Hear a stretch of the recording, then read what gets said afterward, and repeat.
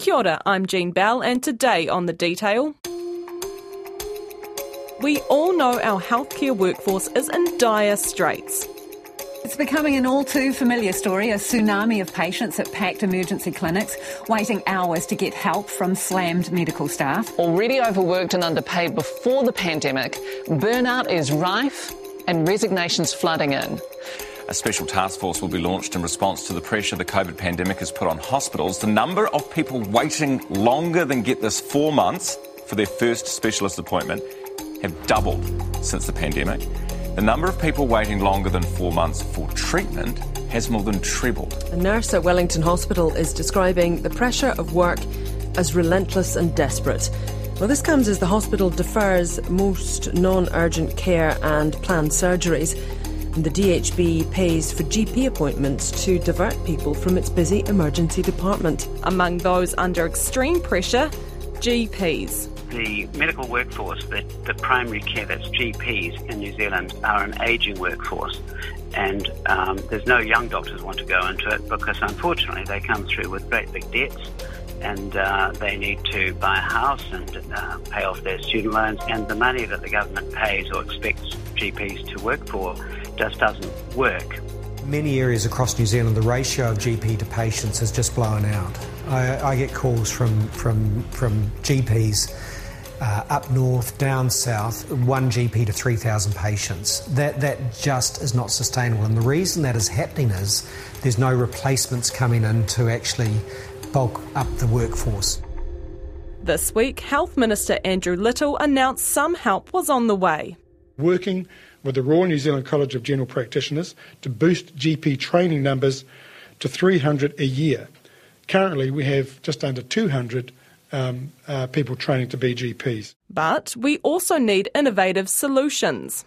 We look around now, we know that primary care isn't working, and it hasn't worked for many years. There have been plenty of plans, but the crux of the crisis isn't just so much that COVID's arrived and the flu's arrived, it's the chronic issue of staffing. And the chronic issue of staffing has now become very acute, to the point that it really is a major problem keeping the department open and functioning normally. Also in Andrew Little's announcement was an increase in training numbers for nurse practitioners. They're specialist nurses who can do nearly as much as GPs, and they may form part of the solution. Nurse practitioners are highly skilled and experienced clinicians. So even before you become a nurse practitioner, you have to have at least 4 years of clinical experience. You have to then complete a clinical master's degree. So these guys know what they're doing. They can diagnose your needs, they can order tests, they can prescribe your medicines, they can treat you. If you've been nursing for a long time in a general practice and you do your nurse practitioner training, then you may have as many skills as someone who has just become a fellow of the college. But they're not doctors. So is the second best health, or a great way to plug the gap when it comes to a shortage of GPs. We are not the solution, we are part of a solution, and I think that we need to kind of remember that. So today I'm off to visit the nurse. I'm out in Glen Innes on West Tamaki Road.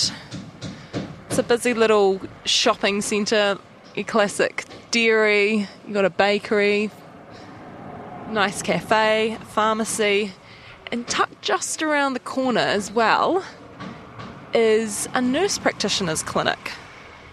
It's a growing area. You can see the timber skeletons of a number of homes being constructed down the road. And there's an estimated 7,000 more set to be built in the coming years. The clinic, called Family Health Matters, is owned and operated by Mikau Noonan. I had looked at different areas around Auckland, and in fact my husband found this site for me. It was, and it's well known in the neighbourhood, it had been a lawnmower repair store for about 25 years, so most people know, if I say I'm in the old lawnmower repair store, they know where they are. So rather than repairing lawnmowers, we're now hopefully repairing people. Kind of going into Glen Innes, there's another practice, a well-established practice that has been around forever, and then in Glen Innes there is another practice. But they are getting busier, and sometimes, in fact, they don't have availability for new patients. So it was about finding some place where it had the potential to grow. Cool. Shall we head indoors? That'd be great. Mikhail opened the clinic at what could be the worst time to start any business, the start of 2020. 2.5 years and a pandemic later, the clinic has about 600 patients on the books. That's less than half of the 1,300 or so it could have. Is that because there's no GP on site? I think for some people, yes, that may be an issue. I definitely have had some people who have come in and, we've explained the practice and they wanted to see a GP, and that's completely fine. Mikhail has been a nurse for 30-something years. She's worked around the world from the hustle and bustle of New York City to Vietnam. She got her nurse practitioner qualification in 2009. To get there, you have to be a registered nurse with 4 years of experience on the job. You also need a master's degree with 300 hours of clinical learning. To top it off, you need to pass a vigorous test in front of a panel. Mikhail is a bit of a pioneer, being among the first to be trained in New Zealand. There's now over 650 nurse practitioners in New Zealand, and I believe I was number 80. So I was one of, the earlier ones. It's been a great role, and I love it, but it's been hard work. They always kind of said that, you were a trailblazer and it would be difficult, and it has been quite difficult, and at times it is kind of exasperating. You're having to prove yourself all of the time, and sometimes you just think, come on. We look around now, we know that primary care isn't working, and it hasn't worked for many years. I think just the spotlight of COVID has kind of just much more illuminated the issues that we've got. Recently, there's been lots of media attention about nurse practitioners. 9 nursing schools joined forces in May. They came up with a program to create practitioning nurses. They needed to have a bit more funding. They reckoned if they got that, they could train up twice as many nurse practitioners from next year. At the moment, over 50% of our nurse practitioners are working in primary healthcare or community settings. So you're more likely to see them. You might see one instead of seeing your general practitioner. You might see one in aged and residential care, which is we're seeing some fantastic outcomes for our older people who are seeing nurse practitioners in the community. You might also see them in hospitals. So some of them have very specialised areas. So we have neonatal nurse practitioners as well. But what we will see over time is a real shift to community focus. So we will see nurse practitioners in the community. And chances are when you make an appointment down at your general practice, you may well be making an appointment to see a nurse practitioner rather than a general practitioner. In the news, we've been hearing about how nursing colleges have been calling for more funding for training more nurse practitioners. What do you make of that? I think it's a great idea.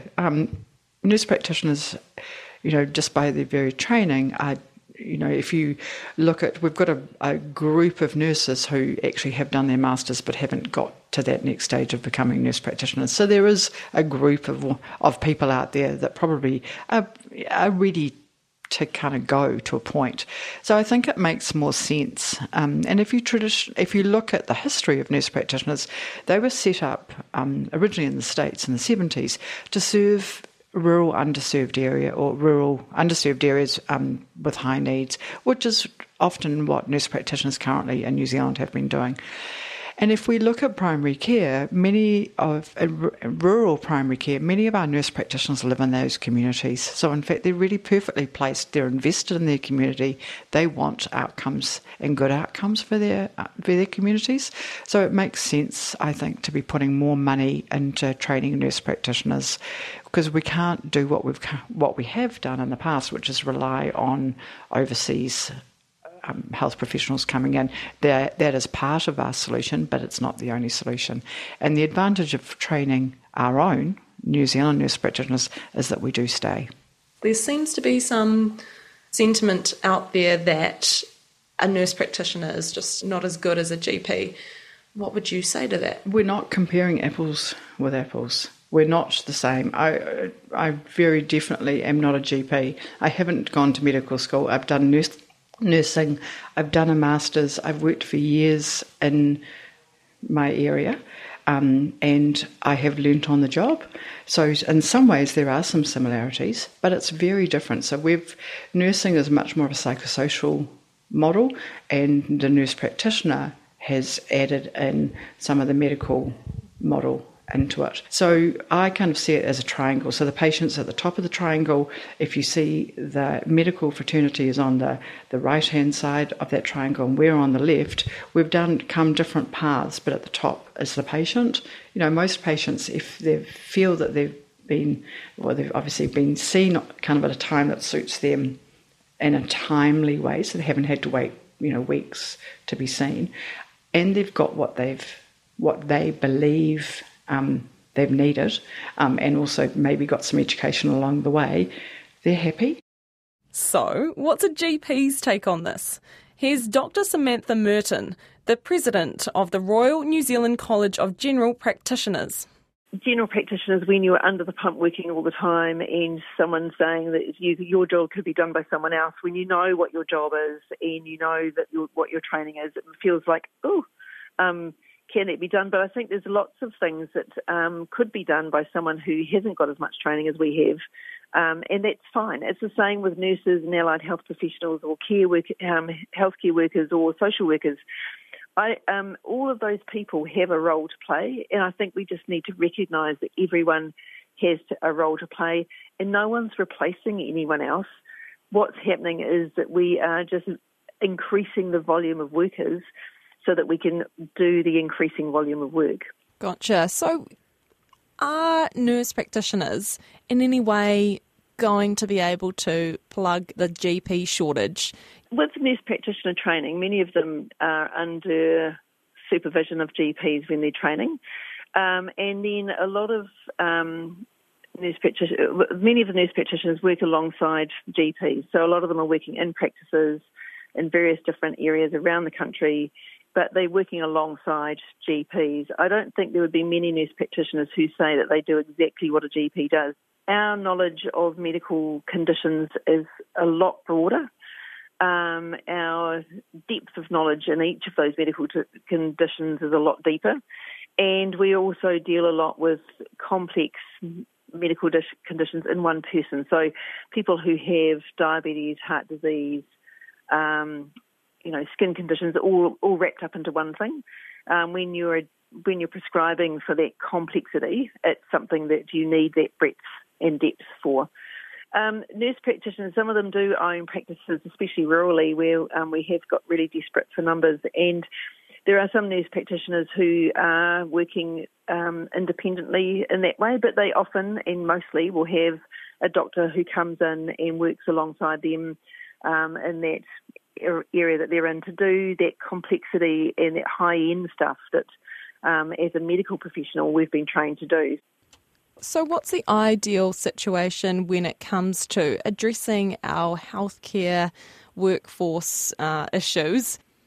I think in our community we need every range of healthcare delivery that we can possibly have, because this health reform is about making sure that care in the community is increased and primary care is paramount. And so that means that there is a volume of healthcare need that will be increasing in the community, and that needs a volume of people to be doing that. That volume of people need to be a variety. So absolutely, general practitioners are required. Absolutely, nurse practitioners are required. Nurses are required. Allied health professionals are required. Everyone needs to be working together in the community making this work. There are lots of different skill sets that people have, and if you've been nursing for a long time in a general practice and you do your nurse practitioner training, then you may have as many skills as someone who has just become a fellow of the college. But the thing about that is it's about recognising what skills you have and keeping to those skills so that you keep yourself as a health professional safe, and all of us using our teams that we work within. So making sure that as a GP, I'm working with my nurse practitioner to make sure that the work that he or she can do is the right work, and also that they're working with me, making sure that if there's something that they need to pass on, that that's passed on as well. So I think we all the community, like patients in New Zealand, need to recognise that there are a mixture of health professionals that will be in the community. That mixture has different roles and are essential, and that if you are referred to one or being looked after by one, but they want to refer you to another, that's totally fine as well. The medical director of the college, Dr. Brian Betty, told a Stuff investigation into the state of primary care that doctors now are extremely stretched. We are fully booked. There's no spare appointments. We have phone calls coming in, interruptions, urgent patients coming in, and there's this constant pressure. The other thing that's really sort of becoming really hard is a lot of our routine work is getting pushed to the back burner, so we're putting it off, and that's building behind the scenes. So there's just a continual sense of pressure and no relief, and that's from all the GPs and the nursing staff at the moment. So it's a pretty tough situation, I've got to say. What can this clinic do that a GP clinic can't, or what can a GP clinic do that a nurse practitioner clinic isn't able to provide? Recently, the big thing that we couldn't do is ordering ultrasounds for pregnancy, which we can now do, or referring women in for terminations. That is fine. That's been approved, so we now can do that. Probably the biggest thing that a GP clinic can do is that I can't do is they can claim to see a woman in her first trimester of pregnancy, and I can see her, but I don't get any extra funding for it. That's the main thing. I mean, there's always going to be some clinics that will do other things that we don't do, but every clinic is slightly different. So for the average person who enrolls here, we can do everything that they probably are currently getting at their own practice. During the last decade or so, the Ministry of Health has allowed nurse practitioners to do more and more. For example, they can now legally hand out sickness or death certificates, just like a doctor. The rules on standing orders, a kind of mechanism that allows the supply and administration of medicines, have also been eased, so that nurse practitioners can write prescriptions. That doesn't mean, however, that they fly completely solo. Mikau isn't afraid to pick up the phone and call a GP to ask for a second opinion. Another nurse practitioner in the South Island told me when I was starting up that I needed a list of favourites, and my list of so your list of favourites is other colleagues, whether that's nurse practitioner colleagues, nursing colleagues, GP colleagues or consultants, to have a list of them that if you have a problem or a query, you're able to go to them and say, can I ask you questions? So, what role does Mikau think nurse practitioners play in easing the pressure on the healthcare sector? This isn't a them and us, GPs and nurse practitioners, and we need to redirect the conversation around what is best for the patient. There's no quick fix here. However, the biggest issue we need to address actually in the health system at this point is workforce. We need more people on the ground. We need more trained GPs, we need more trained nurses, we need more trained allied health. Because if we don't do this problem we're seeing this winter is going to be actually repetitive and keep going. So fundamentally, that's what we need to see. That's it for today. I'm Jean Bell. The Detail is public interest journalism funded through NZ On Air and produced by Newsroom for RNZ. You can get us downloaded free to your mobile device every weekday from any podcast platform. Today's episode was engineered by William Saunders and produced by Alexia Russell. Our associate producer is Bonnie Harrison. Thanks to Mikau Noonan and Dr. Samantha Merton. Mā te wā.